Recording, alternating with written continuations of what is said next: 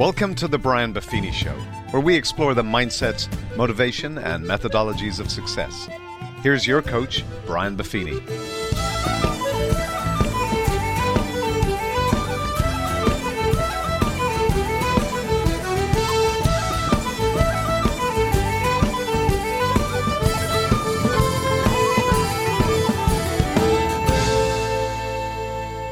Top of the morning to you, and welcome to the Brian Buffini Show. We are going to have a chat today about something I think that's important for today and for the years to come. The title of our episode today is How to Bounce Back. You know, bouncing back is a term, it's often used in the world of golf, for example. In the pro golf, a guy or gal has a really bad hole. They bogey, they double bogey, and then they have what's called the bounce back birdie, where they birdie the next hole. And it's to center the equilibrium, get them right back on track. And it seems to, in the professional golf, for example, align the focus and the energies and the attention. And no matter how upset or ticked off they are about what happened to them or by their own hand, they center their attention on immediately recouping their losses. And I think that's an important dynamic for our world today. How to bounce back.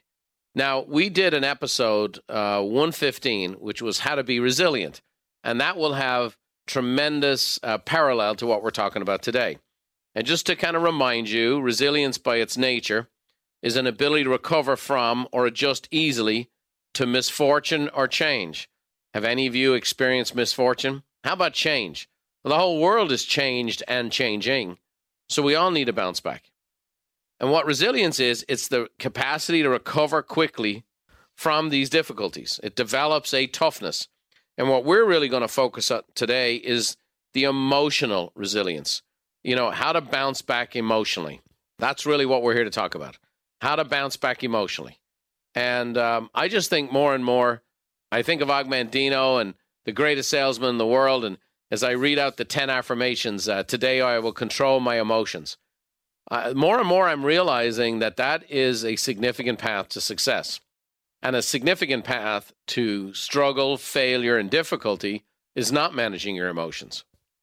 And so rather than focus on withholding or restraining all the time, we know ultimately that depletes us. We need to focus on how to bounce back. And so we're going to talk about this today, how to bounce back emotionally, developing this emotional resilience. So I have a few things for us today. We're going to talk about the barriers to emotional resilience. We're going to talk about the benefits of emotional resilience. And then we're going to talk how to bounce back and build that emotional resilience, how to do it, how to bounce back emotionally. And so let's dive in here. First and foremost, there's some barriers to emotional resilience. Perfectionism, people-pleasing, and not having a reservoir emotionally. So perfectionism is striving for perfection to hide shortcomings or avoid criticism. Boy, we live in a world today that is so harsh. And it's what's happened is people have been able to do things they've never been able to do in the past, which is provide searing criticism and do it anonymously. I mean, imagine you had to, every time somebody said something online, that they actually had to be face-to-face to the person. No way would they do that. And the words that are used and the vitriol that's used and the extremist language that's used today, if people had to do it, they do not have the chops. They do not have the character. They do not have the guts in terms of confrontation to share with people, stuff like that. So what happens is perfectionism is often, trying to hide our shortcomings, but ultimately trying to avoid criticism. And we get stuck on how things are supposed to be instead of how things actually are. So here's some examples. Making comparisons to fake perfection on social media where people put the best show reels of their lives on. I have 6 kids, and I just feel for my younger kids as they show me a lot of their stuff on Instagram. They don't show me most of it, but just some of it is just so out there, just constantly, the best life packaging, the best life packaging. And after a while, it's like, get over yourself, perhaps inadvertently or sometimes overtly critical parents. And so a lot of times what happens is because life is busy and kids are a lot of work, parents get short with their kids. I've done it. And what can happen is you can start communicating with your kids based on performance, not based on who they are. And so, I remember myself. I came home one day and my old man goes, I got a B in history. And he goes, my old man, and he was trying to be funny. And he goes, they don't give out A's in that. And I just remember that sting, and I'll show you. And sure enough, I got A's the rest of my career in school on history. It became my favorite subject, but I ultimately wonder, was I trying to gain my old man's approval? I spent a lot of energy and time trying to earn approval on something that he probably never gave a second thought to the rest of his life. He probably never remembers that comment. I remember that comment. So perfectionism is a deadly, deadly thing. And it's really has its roots in either, like I said, trying to avoid criticism or trying to gain acceptance and approval, right? Trying to gain love through that stuff. The second version of it is people-pleasing. And those of us who have a people-pleasing personality, obviously there's good to that. I prefer people have a pleasing personality and they have a desire to please and put a smile on your face and so on and so forth. However, always trying not to disappoint places unrealistic expectations on yourself. It reminds me of the older lady telling the story that when she was a young girl, she was consumed with what other people thought of her. And then she said, when I got older, I said, forget that. I'm just not going to care what people think. And now I'm an old woman. I realize they weren't thinking of me in the first place. People pleasing. I did an interview with Terrell Davis, a Hall of Fame football player who almost completely destroyed his career in college because he became so consumed with what everybody thought, what his coaches thought, what his teammates thought, what the fans thought, what the media thought, that he got to the point where he worked every day to just do good enough to kind of not get above the radar. The fact of the matter is, he almost destroyed his Hall of Fame career. People are destroying their Hall of Fame lives because of people-pleasing. And the people-pleasing tends to lead to a low self-esteem and no confidence. And here's why. If you live to please people, people will always disappoint you. People will always disappoint you because they'll never be able to satisfy that need. Because that need is not satisfiable. It's actually connected to the false self, not the true self. It's a never-ending, insatiable appetite. And so, yes, it is good to have a pleasing personality. But just like perfectionism can destroy you, people-pleasing can do the same thing. Maxwell Maltz, who wrote Psycho-Cybernetics. Now, he was an unusual character to be such a giant in the self-development movement in the 70s and 80s because he was a plastic surgeon. Now, he was a plastic surgeon back in the day where it wasn't all about cosmetic surgery. He was in doing reconstructive plastic surgery that over time he saw more and more people choosing elective procedures. And he realized that people were chasing something that they could never attain. And he was actually asked to operate on people, to change their bodies, to change their face in order to please other people or the perception that people would have of them. And he said this, low self-esteem is like driving through life with the handbrake on. And Psycho-Cybernetics, one of the most brilliant personal growth books ever written, if you ever get a chance to check that out. Eleanor Roosevelt said, no one can make you feel inferior without your consent. And so a great anonymous quote says, I can't tell you the key to success, but the key to failure is trying to please everyone. No question about it. The third reason why we get ourselves into trouble here and this whole dynamic of emotional resilience is not having an emotional reservoir. We have the misplacement of energy and focus. What happens is during the day, and it drains up our reserves. You need to have a reservoir. You need to have a tank full.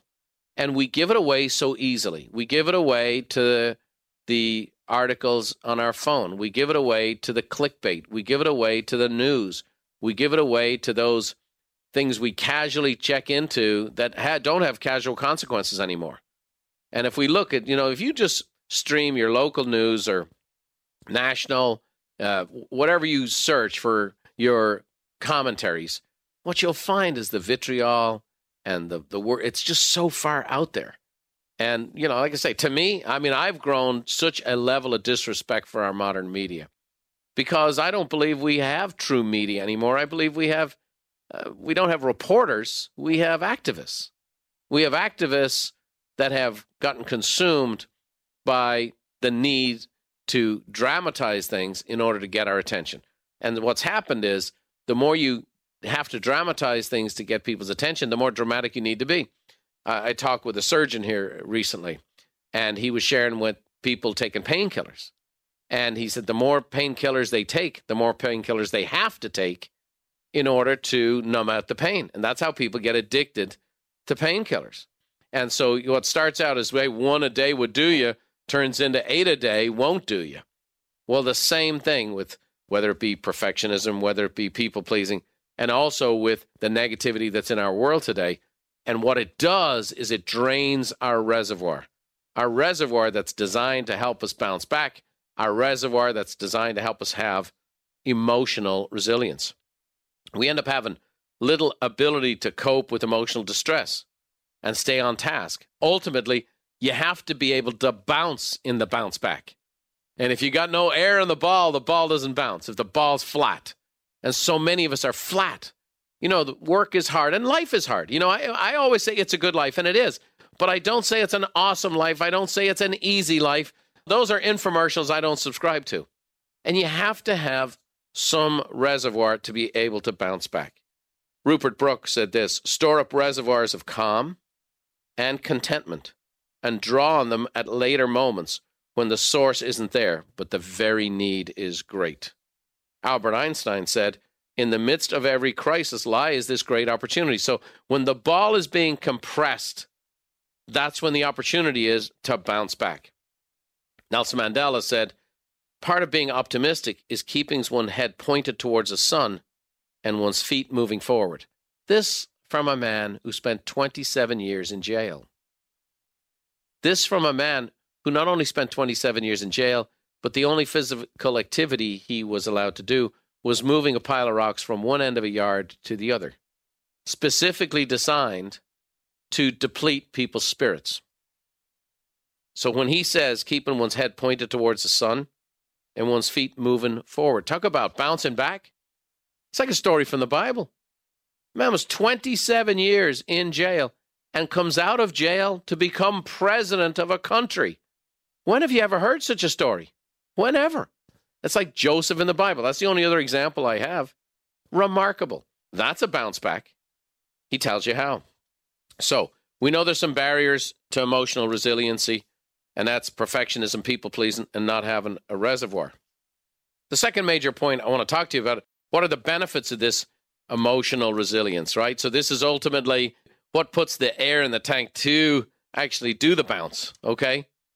And so here's a couple of things that we can do when we're facing these trials, when we're facing this adversity. First is, what's the worst that could happen? The second thing is to have a positive view of yourself, not your circumstances, but at yourself. And then having the ability to bounce back, actually having the ability. So let's talk about it. What's the worst that could happen? We know that perfectionism is a myth. Well, just be realistic. Now, it's important to be realistic and not awfulize the situation. So, okay, what's the worst that can happen? What that really means is not play out every single scenario where the disaster multiplies itself and feeds on itself. But ultimately, be realistic and go, okay, well, what is the worst that could happen here? Well, such and such can happen, and this could happen. Okay. It's not the end of the world. It's not the end of the world. Will it be a disaster if things go wrong? You make a mistake. Are you awfulizing the situation and just working out your deepest fear? 92% of the things we worry about never come to pass. And when I have stated that fact in the past, people go, what about the other 8%? The other 8% is called life. The other 8% is called life. But if you awfulize 92% of your life and spend your life focusing on the 92% that won't happen, talk about emptying up your reservoir, talking about not having the ability to bounce back. The fact of the matter is we just get stuck. We get stuck, and we get stuck in fear. We get stuck in apprehension. And these are the things we have to understand. I mean, one of the biggest epidemic I think the world has faced is not coronavirus by a long shot. The biggest epidemic in our world today is fear. And that is really the stuff that has me concerned. And what are the effects of that? And we need to be able to bounce back. We need to be able to bounce back. Brene Brown says, what we don't need in the midst of struggle is shame for being human. That's one of the dynamics of not awfulizing the situation.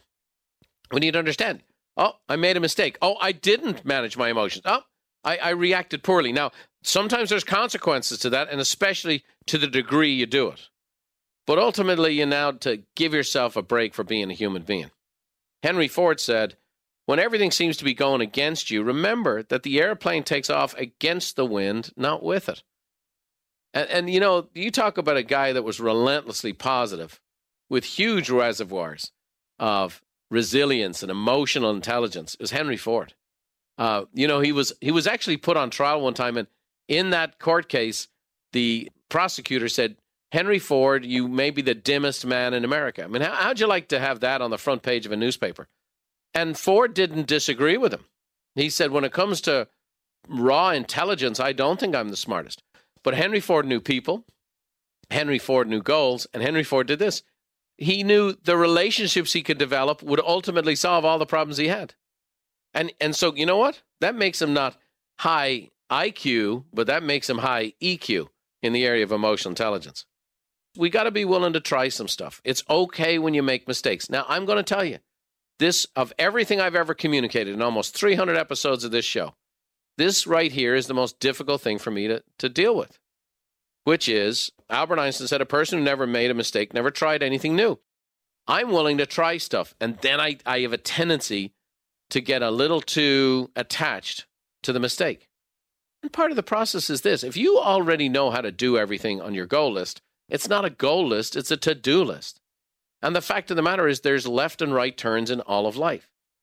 Now, I've gotten better at this, and I've certainly gotten better at this with the people who work for me. But I've got to do a better job of this with myself, where it's like, okay, you know, you're gonna make an omelet, you're gonna break some eggs, okay? It's just part of it. And for me, some of it comes back to scarcity creeping in, or some old stuff that I haven't worked through, a little bit of a poverty mindset that can show its head. And it doesn't matter. It doesn't matter if I'm flying around the world on a private jet. You can have a poverty mindset. So the fact of the matter is, as we work through these different things and we figure out what's the worst can happen, we keep the perspective, and we need to keep our eyes on the prize. And I think if we do that, we can realize, okay, making mistakes is part of the deal. And I'm going to, okay, what did I learn from this? What's the next thing? The next thing that's very important here is, in regards to emotional resilience, is a positive view of yourself. You got to have a positive view of yourself. And so stop focusing on what you think other people expect of you. You know, I think the real key is to live your life consistent with your own values and goals. I think if you do that, you win. One of the most high-achieving people in American history was Ben Franklin. Ben Franklin did so many things. He had the Poor Richard's Almanac. And Poor Richard was the most widely read publication in America. He became the Postmaster General. He was one of the obviously the founding fathers of the country and the Declaration of Independence. He was an ambassador. He invented all kinds of stuff, whether the lightning rod, whether the Franklin stove. He was America's first millionaire.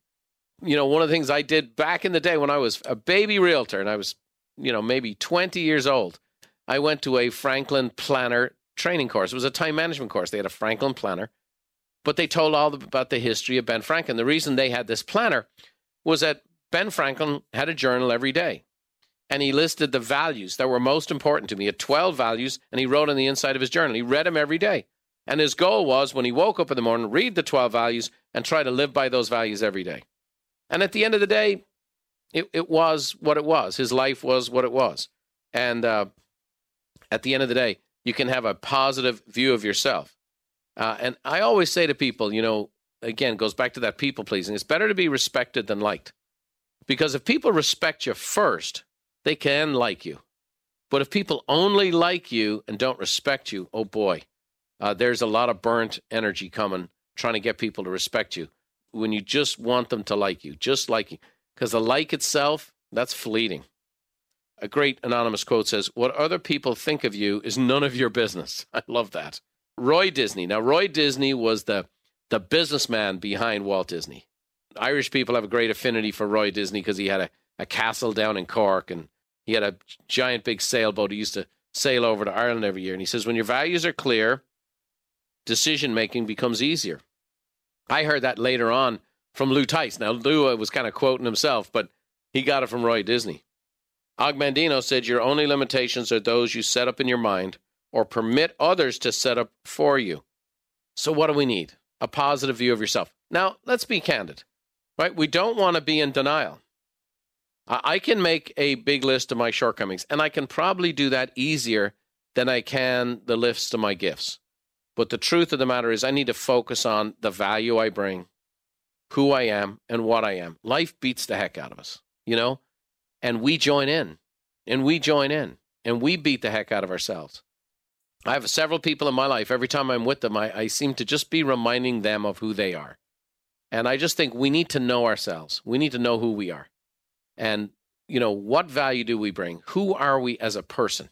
And understand that. And I think it's very, very important to have that positive view of ourselves. Focus on the good. Work on the not so good, but I think focus on the good. And then lastly, the actual ability to bounce back itself. This is critical. First of all, when you go through a challenge or a difficult experience, be realistic about why things didn't go your way. I mean, I think that's very important. That time of assessment. Was it the circumstances? Was it the market? Was it a situation? Was it what? Did you not have the right information? Did you make a snap decision? Was it a pattern? Just be realistic about it. Just have some perspective. Was it something out of your control? I have a friend who opened up a restaurant 2 days before COVID, and all the restaurants got shut down. Now, there's a part of it I think he had a part to play in because he opened up 4 restaurants, and he overextended himself, and he took out a lot of loans. And he was justifying to me the whole time why he was opening 4 restaurants, because the restaurant he had was going great, and this and that. Now is the time, but he used a lot of leverage. And so he opened up his restaurant on the day the market died. Now, at the end of the day, there was nothing anyone could ever foresee that the market would die and that all 4 restaurants would be shut down for a year. However, what was able to be assessed was, geez, could I have taken my time and just opened up 1? Did I have to go into such debt? That I had to leverage myself so deeply? He was taking a giant gamble, and he needed things to go well for a couple of years in order to get these things off the ground, and now it didn't. And now he's really struggling. And again, it's not the end of his story. And that's what I tell him. The story's not written. Okay? You're not in a pie box, baby. This story's not written. This could be just a chapter, and it could be a very, very powerful chapter. You make mistakes. And if you do it right, the mistakes can make you. They can. They don't define you, but they can make you. And like I've mentioned many times, I've owned 47 businesses, 46 of which made money, some of them extraordinary amounts of money. I had 1 business failure, and I can honestly tell you I learned more from that than anything else. And during my lowest time, where, I made mistakes similar to the restaurant guy. That's why I told him why not to do it, because I levered myself, I stretched myself too thin. And I had a friend, a golfing buddy, who wasn't much of a personal growth and development guy. He was a 24-year Navy warrant officer and kind of a crusty single guy. I loved him deeply. And he came to me during just a time where I was like, man, I have screwed up here. I have made a business decision here that I know I'm facing long haul. And he just said, hey, it's not how far you fall, but how high you can bounce. That's what matters. And I think of Tom Kelly, and I think of him often. He's passed now. But that was the right word for me at the right time. And it was at my lowest point. And it just gave me a little courage to go, okay, it won't always be like this. I won't always be at the bottom. And I'll be candid with you. That business failure happened for me 25 years ago. It still guides my decisions. It still influences my thinking on things. Not in regards to scared, but it makes me manage against myself. That business failed because I wasn't thorough enough in my plan. And now I'm very thorough in plans. And now I take my time, no matter what the market's doing. And so, again, it isn't how far you fall, but how high you bounce. Albert Einstein, again, says, adversity introduces a person to themselves. And Andy Andrews, my good friend, said, adversity is preparation for greatness. I want to say this again. I say this all the time. I'm going to keep saying it. If you're a parent out there, look, I'm a parent of 6 kids. I have a couple of grandkids. I don't want harm to come to any of my kids or any of my grandkids. And I work very hard as a devoted family man in that regard. But I also know that the adversity my kids face is the making of them.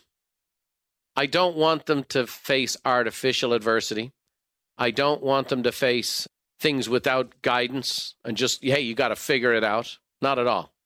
But I also know there's nothing I can do to prevent adversity coming into their life. And I see many parents who go to such ridiculous lengths to do this. It shows up in sports. It shows up in schooling. Oh my gosh, my kid's on the bench and she's sad. Great. That adversity can make you great. It can make you work harder. It can make you focus, put in effort. Let me tell you, it's a good life. It's not a great life. And we become who we are because of the adversity we faced in our life. And then we remove that from our kids' lives. And so I would just say bouncing back is an important thing. And by the way, when kids are young, they're more supple. They have more bounce in their bounce back. So you want them to obviously not make the major mistakes. You want them to not make the life-altering, never come back from it mistakes. But what you certainly want to do is try to help them through the adversities they face. Be that sounding board. So we know there's some great benefits from emotional resilience and having that positive view of yourself and the ability to bounce back. And then, like I say, being realistic. What's the worst that could happen? The last thing I want to share with you today is how-to, right? Mindset, motivation, and the methodologies of success. And the methodologies of success here to build emotional resilience so you can bounce back. So we're going to talk about how to embrace imperfection. We're going to talk about how to have confidence in our strengths and abilities. And then ultimately, we're going to learn how to work our resilience muscles. So let's talk about it. We got to embrace perfection. You know, mistakes are just learning opportunities. They're proof that you're trying. That's what it is. They're proof that you're trying. And, you know, you better have loved and lost than never loved at all. I mean, it hurts. It's difficult. But, you know, my buddy Joe Nigo says there's no such thing as failure. It's only feedback. Now, it doesn't mean that, again, emotional resilience, it doesn't hurt. Of course, it stings. But just because it stings, it doesn't have to crush you. It can bruise you, but it doesn't have to crush you. You can bounce back. Jim Collins, in his book, Good to Great, said, good is the enemy of great. And sometimes we lower our expectations to pursue greatness. And we just say, okay, like Terrell Davis, I'm going to just try to do good, not to rock the boat, okay? The greatest mistake you can ever make is to be afraid of making one. It's just a great concept. Babe Ruth said, every strike brings me closer to the next home run. That's how he viewed it. I mean, if you think about it, this guy is considered the greatest to ever do what he did. And yet, 7 out of 10 times he failed. And oftentimes more than that. And the fact of the matter is, if you're going to fail 7 out of 10 times, you have to have the right mindset. You have to be willing to do it. You have to be willing to fail to win. Every strike gets me closer to a home run. The next thing, and we've spent a lot of years in Buffini & Company with the heritage profile and now the real strengths dynamic, is helping people identify their strengths and abilities. We've done podcasts with Kevin Buffini here and talking about strengths and abilities. And I just think we have to really have confidence in our strengths and abilities, our natural gifts and our natural abilities that we're blessed with, and then also our natural history. You know, I did it before, I can do it again. What have you done in the past? When have you done things well? And it might have been a long time. It might have been when you were a kid. What was it? And how did you do it? Go back to that. What challenges have you already overcome in your life? Listening to, you know, the letters I receive and the emails I receive from you folks that are listening to this program, just so inspiring. And so many of you have overcome such adversity in your life. Some of it I can't even imagine. And then you face your next problem. You go, well, I really don't know how to do this. And I'll go, look at what you already overcame. You did it before. You can do it again. I would also say, make sure you get the help you need.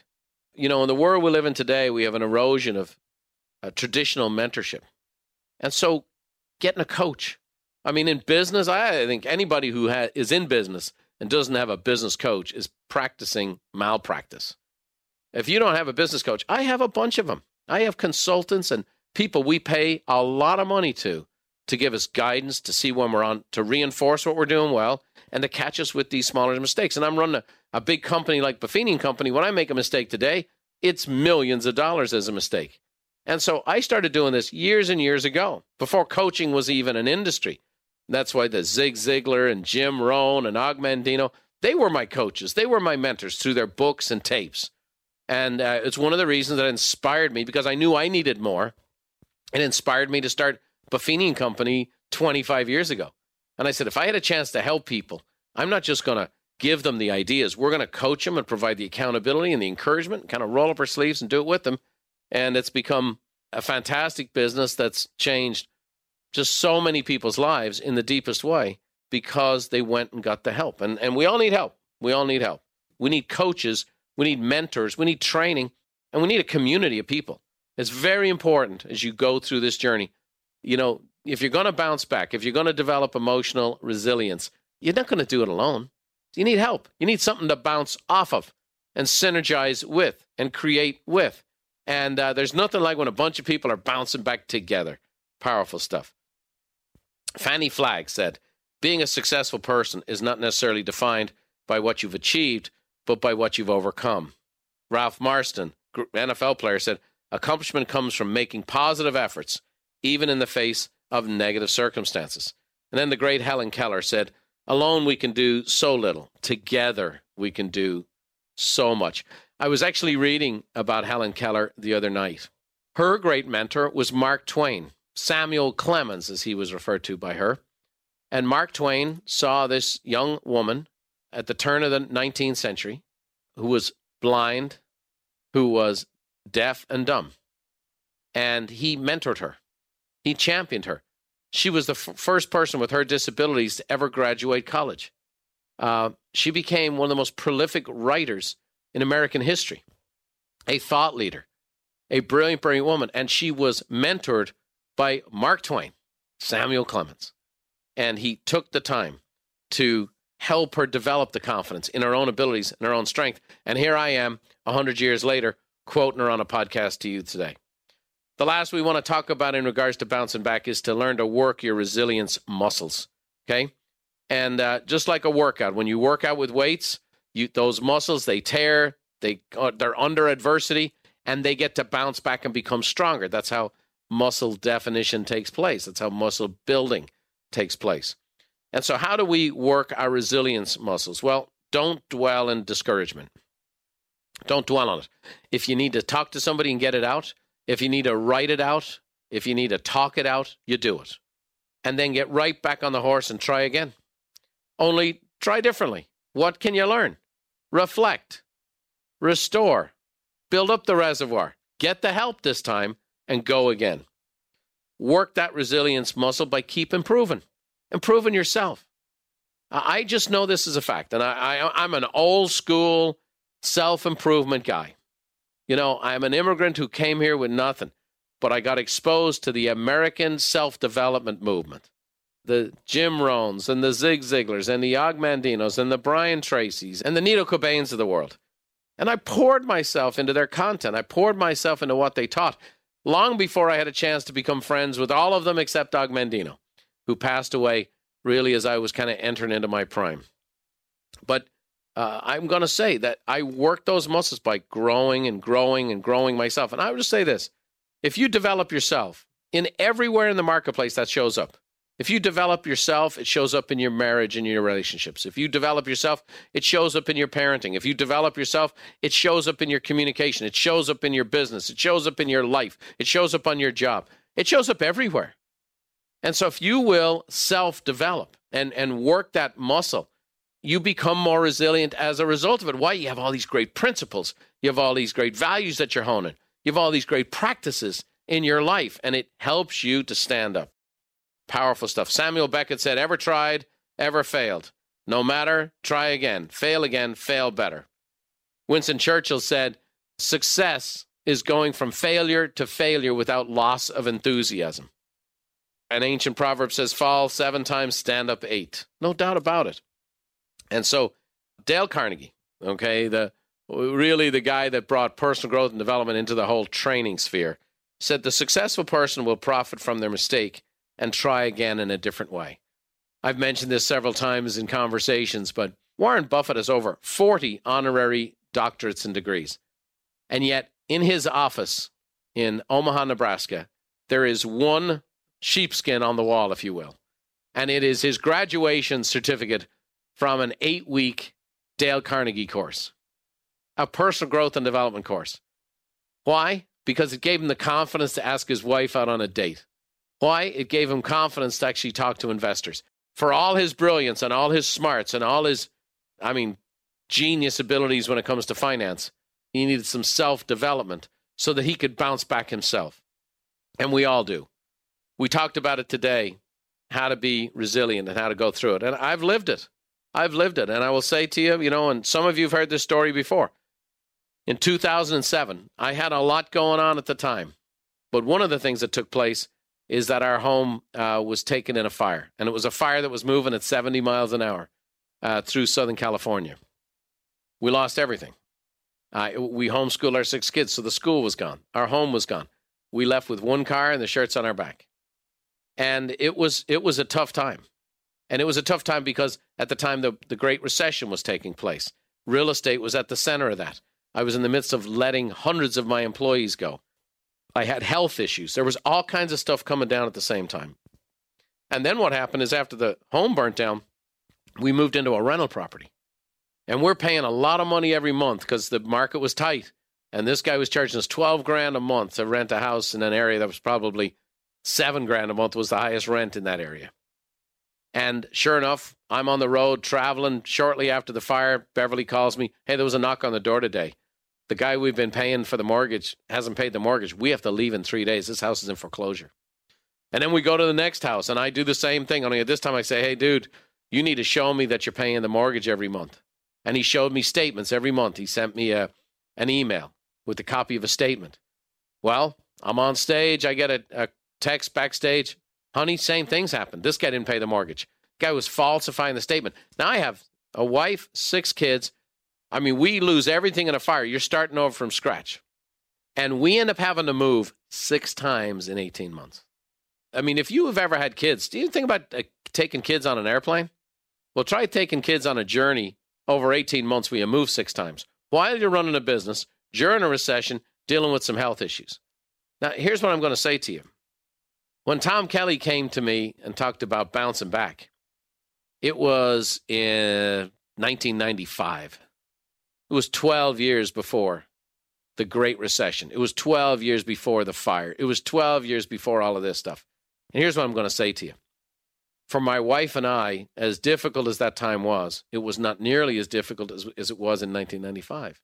And the reason being is that during those 12 years, we'd built up bounce back muscles. We had built up our emotional resiliency. And when the trials came that were so difficult and that went on for years, to be candid with you, the fact of the matter is we had far more resilience than we ever did before. And so since that recession, we've continued to build back, not just build back our finances and build back homes and do all that type of stuff, but actually to build back resilience. And so today, when many things come at us left and right, which they do because life is like that, we find that we have some pretty good bounce back muscles. Still learning, still growing, still hurts. But when you have these setbacks and you have these difficulties, you find that you bounce back quicker and faster and harder than you ever did before and fly higher. And that's my hope and prayer for all of you. Well, this was on my heart. This is what I want to share with you today. I hope if you're in need of a bounce back, this has been helpful. I hope if your things are going fine, you'll build up those resilience muscles now so the next time you do face adversity, you can bounce back better. And then the last is maybe as you grow yourself and work on yourself and you encounter friends and family who are going through a tough time, you'll be able to share with them from your example and not just your words, how they can bounce back. And I also want to say this one last thing, is that we appreciate so many of you. Hundreds of thousands of you tune into this show every single month, and we appreciate you. We're really making a commitment here to help more and more people live the good life. What we want to do at the Brian Buffini Show is ask you, is if you know someone who would benefit from listening to this show, reach out to them. Encourage them to subscribe to the show. We want to reach as many people as we can. As you guys know, we don't sell products and programs. We don't do advertising here. What we want to do is reach as many people as possible. So please, help other people bounce back. Reach out to them. Let them know that we're never too busy to have one more person on the journey with us to living the good life. Well, a person who knows all about bouncing back for the last 90 years is my mom, Therese Buffini. Nothing gives me more great encouragement when I hear her closing comments and the little Irish blessing. It's actually an Irish blessing all about a country that bounced back. And that's been here to bless the rest of the world ever since. So thanks for joining me today. I hope you enjoyed this. Over to you, Therese. Méidir róir, rise up to meet you, and may the wind always be at your back. May the rain fall soft upon your fields, and the sun shine warm upon your face. And until we meet again, may God hold you in the hollow of his hand. See you next time.